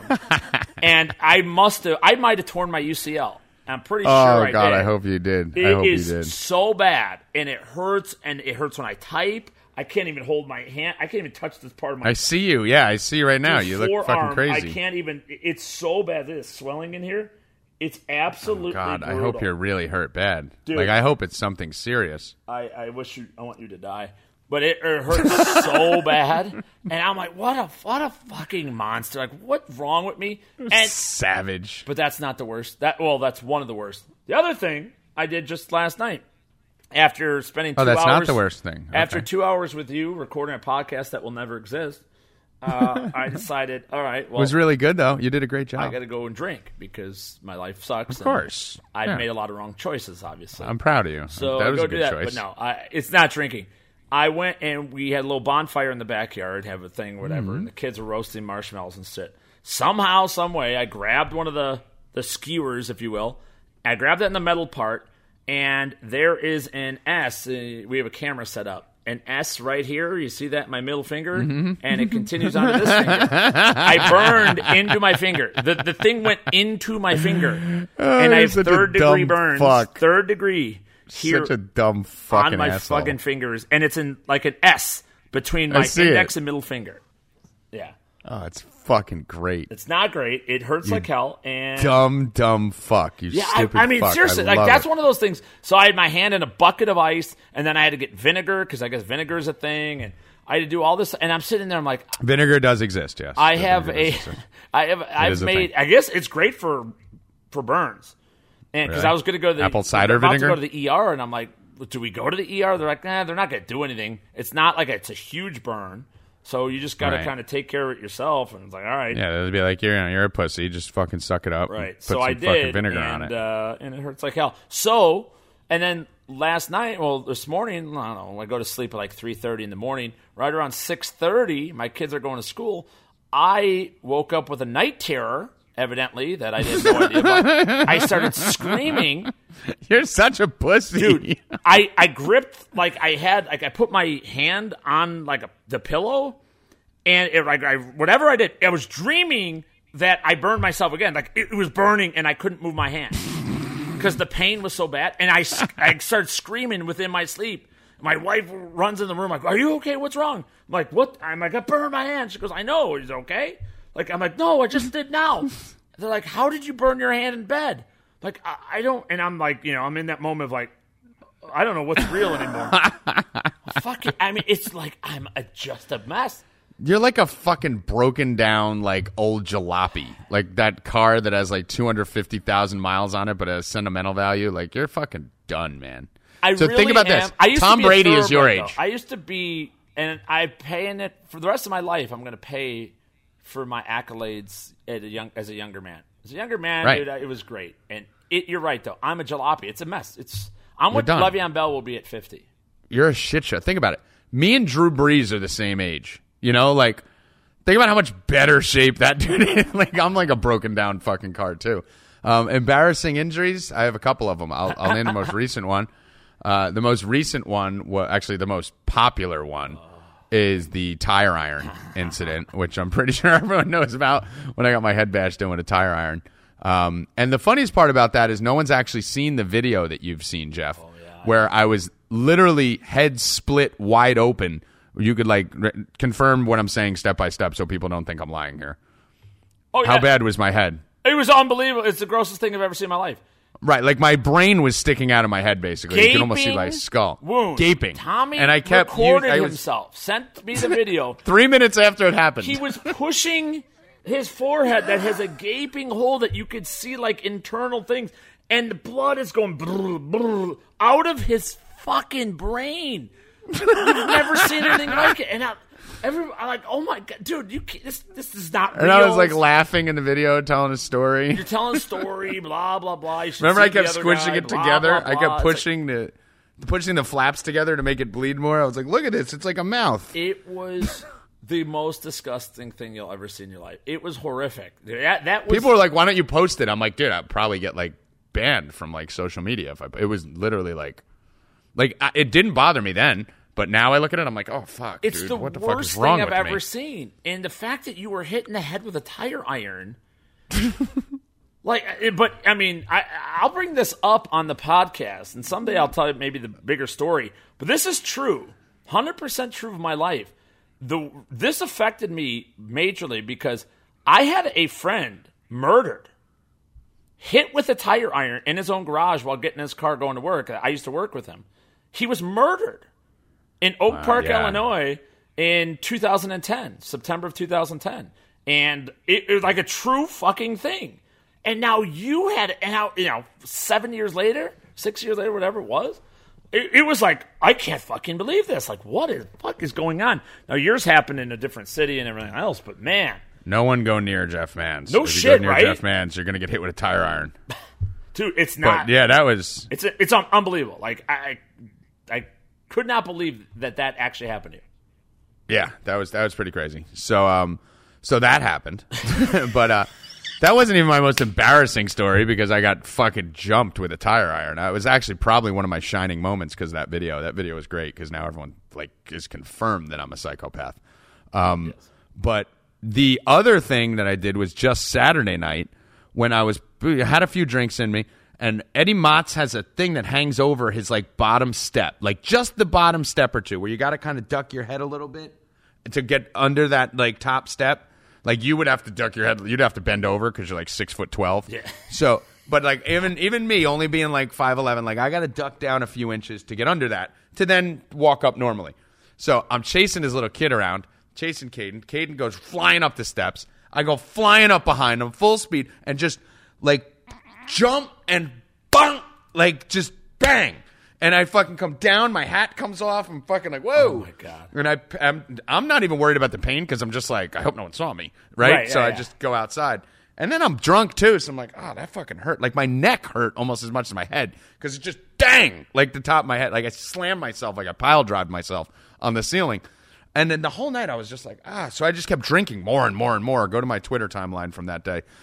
Me and Motz got to a point where we were so drunk when I was put a lime in my drink, and unintentionally he stuck a whole lime in my drink. That was on Twitter, that was real, right? Yeah. That wasn't us joking around. So the next day I was what the fuck, my head, and I was slurring the whole next day. And I was on the phone, Mad Lab. I'm I can't talk today. I don't know why my brain's not working. I just thought I was that hungover. And now I still have this huge bump on the top of my head, and it's cut from that. So I think I gave myself a concussion and just never went into protocol. And then at Eddie Motz's house also, I got excited because I won a qualifier 2 years ago. Sent you the video, Jeff. You've seen it. And went and punched a fucking hole in his wall without realizing there was concrete behind the sheetrock. Snapped my wrist, broke it. It was sideways. Yeah, it was bad. Sideways. And we went out drinking. Yeah. We went out drinking right after that. You see me on the video, right, Jeff? I'm it's broken. Yep, that's broken. Yep. And we went out and drank for 3 hours. I wrapped it up with a fucking ace bandage, and then I went to the hospital the next day. I wrecked my ankle qualifying in a qualifier. I'll never forget. It was a late game before I moved to Arizona, but it was the Diamondbacks, and Paul Goldschmidt hit a walk-off double to win me the Q, and I jumped from my chair and came down. My ankle my foot went sideways, and it was so swollen. I think the qualifier was 8 weeks later, and I was still hobbled. I could barely walk. How fucked up are we that we actually get injured playing fantasy? We're that's what I mean. I am a up. mess. I want to argue with you so much, but it's true. You're just as dumb. Yeah. You're just as fucking dumb. Really am. So let's end this with F That, Jeff, our new segment, which SiriusXM was housed on SXM, but Sirius. It's too hot for Sirius because the millennials don't like anything that offends them. So we're not letting this die, Jeff. No. We're bringing it over here to No Mercy. So give me your F That, son. So many different directions to go. I could just do Le'Veon Bell a million times, but I won't. I'm going to go to the world of NBA basketball, Tommy G. How about that? What? This is different than last night's. You know that I am always about NBA. No, yeah, you love the NBA. I hate NBA sometimes. But listen, Carmelo Anthony, can we just stop with trying to make Carmelo Anthony happen? It's 10 years since he won at Syracuse, right? It has to be, at least. Yeah, definitely. I remember when the Nuggets traded him the first time, and they went off on 7-8 game winning streak, And he went to the Knicks, and the Knicks were supposed to be great, and that never happened. And he's going around Oklahoma City. It didn't happen. It didn't happen in Houston. They started off 1-5 because Harden's out. Carmelo Anthony's not good. Stop trying to make him good. Stop trying to make him a thing. Stop trying incessantly to act like he can play the game of basketball. He's a terrible defender. He can't shoot from the outside whatsoever. And at this point, his speed and hops are a third of what they were, 17 years ago when he was in Syracuse. 17 years. No, it's not 17 years. Whatever it was, however long it was. Had to be 15, right? But go on. Whatever it is. But Carmelo Anthony's not a good basketball player. If you want to win with Carmelo Anthony, stick him on the bench, make him a rotational guy. But you can't do that because he can't shoot or defend, which is where you need your guys to come in from. So the only way to do it is if he's a minimal price fourth piece on your team. Then you could win with him. But unfortunately, his giant fucking ego won't let him be that, and thus he has to hop around half the NBA. Go to freaking Indiana. Well, actually, that would be a good spot for you. Go fucking Charlotte. Go rot in New Jersey. Go rot, Jersey or Brooklyn or wherever the fuck you're going to go. Carmelo Anthony. Fuck that. Yeah, fuck Carmelo Anthony, dude. I just looked it up right now. Yes, that was 2003. He was a first-round pick. Oh, my God. It's you been want to feel that old? Long? 15 years. You want to feel old? 15 years going on 16 years. Dude, I'm way old. That's ridiculous. Jesus Christ. I remember that like it was yesterday, that run too. in Syracuse. Meanwhile, half our listeners were 9. I know. So think about that when they made that historic run in college. My rant is something I've been ranting about on Twitter nonstop. It's NFL coaches. But not just any NFL coaches. I'm not going to take the easy way out, and I'm not going to fucking fly in on the Jeff Fishers of the world, right? I'm not going after those type of coaches, the Hugh Jacksons and, shitty coaches like that. I'm going after the elite. I'm going after McVay. I'm going after Peterson. I'm going after Kyle Shanahan. Some of these decisions that I'm seeing. Now, I am the first person to tell you, and I already did earlier this podcast, that I fucking despise bad coaching. I hate bad coaching more than anything in the world. So I love McVay. I love Peterson. I really like Kyle Shanahan. I like all the Shanahans. I'm a big fan of analytics and using analytics and taking chances and not punting inside the 50 and going for it on 4th and 1 and going for 2 and throwing quarterback fucking Philly specials in the Super Bowl. I love it. I love wide receivers running the ball. I love all of it. My fucking problem is these fucking pussy-ass bitch coaches turn into Jeff Fisher in the last 5 minutes of games. None of them have any clock management skills because I think they're too focused on the analytics and what they're doing with the next play and where they're going and what they're doing that they're not paying attention to the clock. Kyle Shanahan the other night was a fucking disgrace how he managed the last 2 minutes of both halves. Niners shouldn't even have been, that game shouldn't even have been close. McVay, who I have a fucking man crush on, probably the only man in America who made me doubt my sexuality at any point. I love him so fucking much. The dude's kicking on 4th and 1, up 2. You're kicking on 4th and goal from the 1 up 2 in the final 5-6 minutes of the game. Who the fuck are you? Going against Russell Wilson? That's not Sean McVay. That's not who you are. All of a sudden you get conservative at the end of the game when you could have gone up 9 and sealed the game. You're going to kick a field goal and give the ball back to Russell Wilson, and then you luck out. It works out. And then what do? You get the ball back with 1:57 seconds left. Seattle has 3 timeouts, and you fucking play conservative?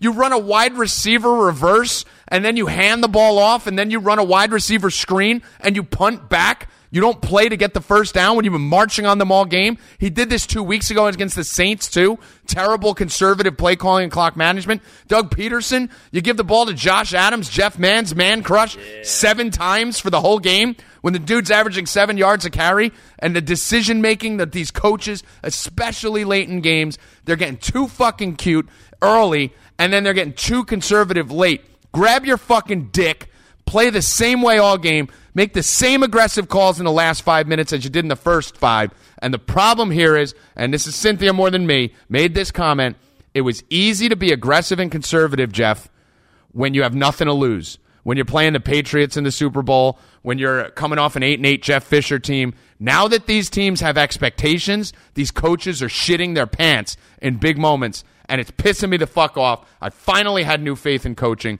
and now I am losing it. So fuck that. Yeah. You're right. Buttholes. They're doing it. They're all doing it, man. Buttholes. They're all doing it. Buttholes are getting tight with these young coaches everywhere.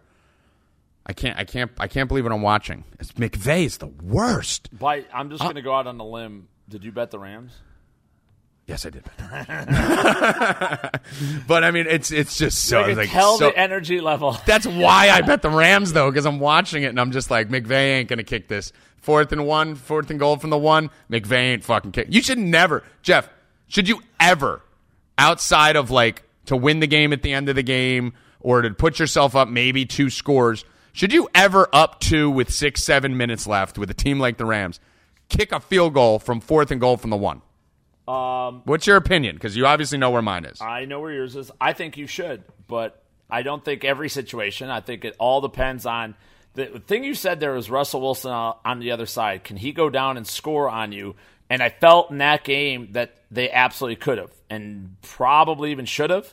So their defense sucks. Right. Well, that's the problem. But if it's I'm trying to think of another quarterback. Fucking Marcus Mariota, I'm not worried. Andy Dalton, I'm not worried. Josh Rosen, I'm not worried. I don't know. With that secondary and linebackers, I'm still worried. I wouldn't have been. No, you just can't. You don't. Some teams, you don't want to be up 2. You got to be up more because so many teams play for field goals and kickers can kick 50-yarders out of nowhere sometimes. So for me, it depends on the situation more than anything. But in that situation, I thought the better move was to just punch it in. You should have. I don't know why they just didn't run Gurley 3 times. That's another thing. That's really what we talk about. Todd Gurley got 1 carry inside the 10-yard line last week. Yeah. Why? What are you doing? And I know the jet sweep to Brandon Cooks worked. Weird. I know it worked, but it was still a bad call. Still a bad idea. You have Todd Gurley. Don't get it. So I thought the play calling was highly suspect in that game too. You should never, ever, ever, if you're the Rams, especially kick from 4th and goal from the 1. I don't think any team should really ever do it. There's 3 scenarios late in games where you should. When teams do it in the second quarter, it drives me fucking insane. Because your worst case scenario, the absolute worst thing that can happen to you is you don't get it and the other team has to start at their own 1-yard line, which is the worst case scenario for them. That's true. So your worst case scenario is putting the other team in the absolute worst case scenario. Your best case scenario is you score 7 points. But you never fucking kick early in a game or middle of the game from 4th and goal from the 1. There's a couple scenarios late in the game where you can make the argument, like if there was 28 seconds left on the clock, then yeah, I'm going to kick from there just to lock the game down. But if you got a couple minutes left in that game and Russell Wilson on the other side, finish the fucking job, dude. There was 5-6 minutes left. Finish the fucking job. Go up 9. Your defense sucks.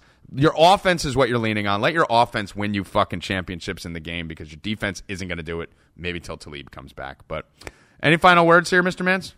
No. Let's get that money this week, though. I'm looking to get no. Yeah, I'm looking to get I'm fucking going aggressive this week. I'm feeling good. I love when studs aren't on the slate. Right. It's always so much more fun. There's times where you're in your wheelhouse. You know what I mean? Like Tommy, when you got chick that stumbling down at 3 a.m. can barely tight skirt. She obviously got dolled up to do something, and that night and she's still alone at 3. That's your wheelhouse. This is my wheelhouse. No Mahomes, no Gurley, no freaking Rodgers. Oh, no bring Russ. It to daddy, baby. No this is Thielen, where I make my money. Cook. Yep. Yeah, this is. I think the best slate. Everyone's talking about that Monday night slate. I think the best slate and the one DraftKings should have featured, if they really wanted to do it right, is the Sunday night, Monday night slate. That 2-game slate, because then you're adding the Bears with Trubisky, you're adding Dal Cook, you're adding Thielen and Diggs, and all those guys in there. I think that's a much more fun slate, but the tournament sizes will be far smaller. But I love this week too. I'm with you, Jeff. I think it's going to be a great week. I'm excited for it. And with that said, good luck. Stay cashing, motherfuckers. Mercy is for the weak. We do not train to be merciful here. A man face you, he is enemy. Enemy deserve no mercy.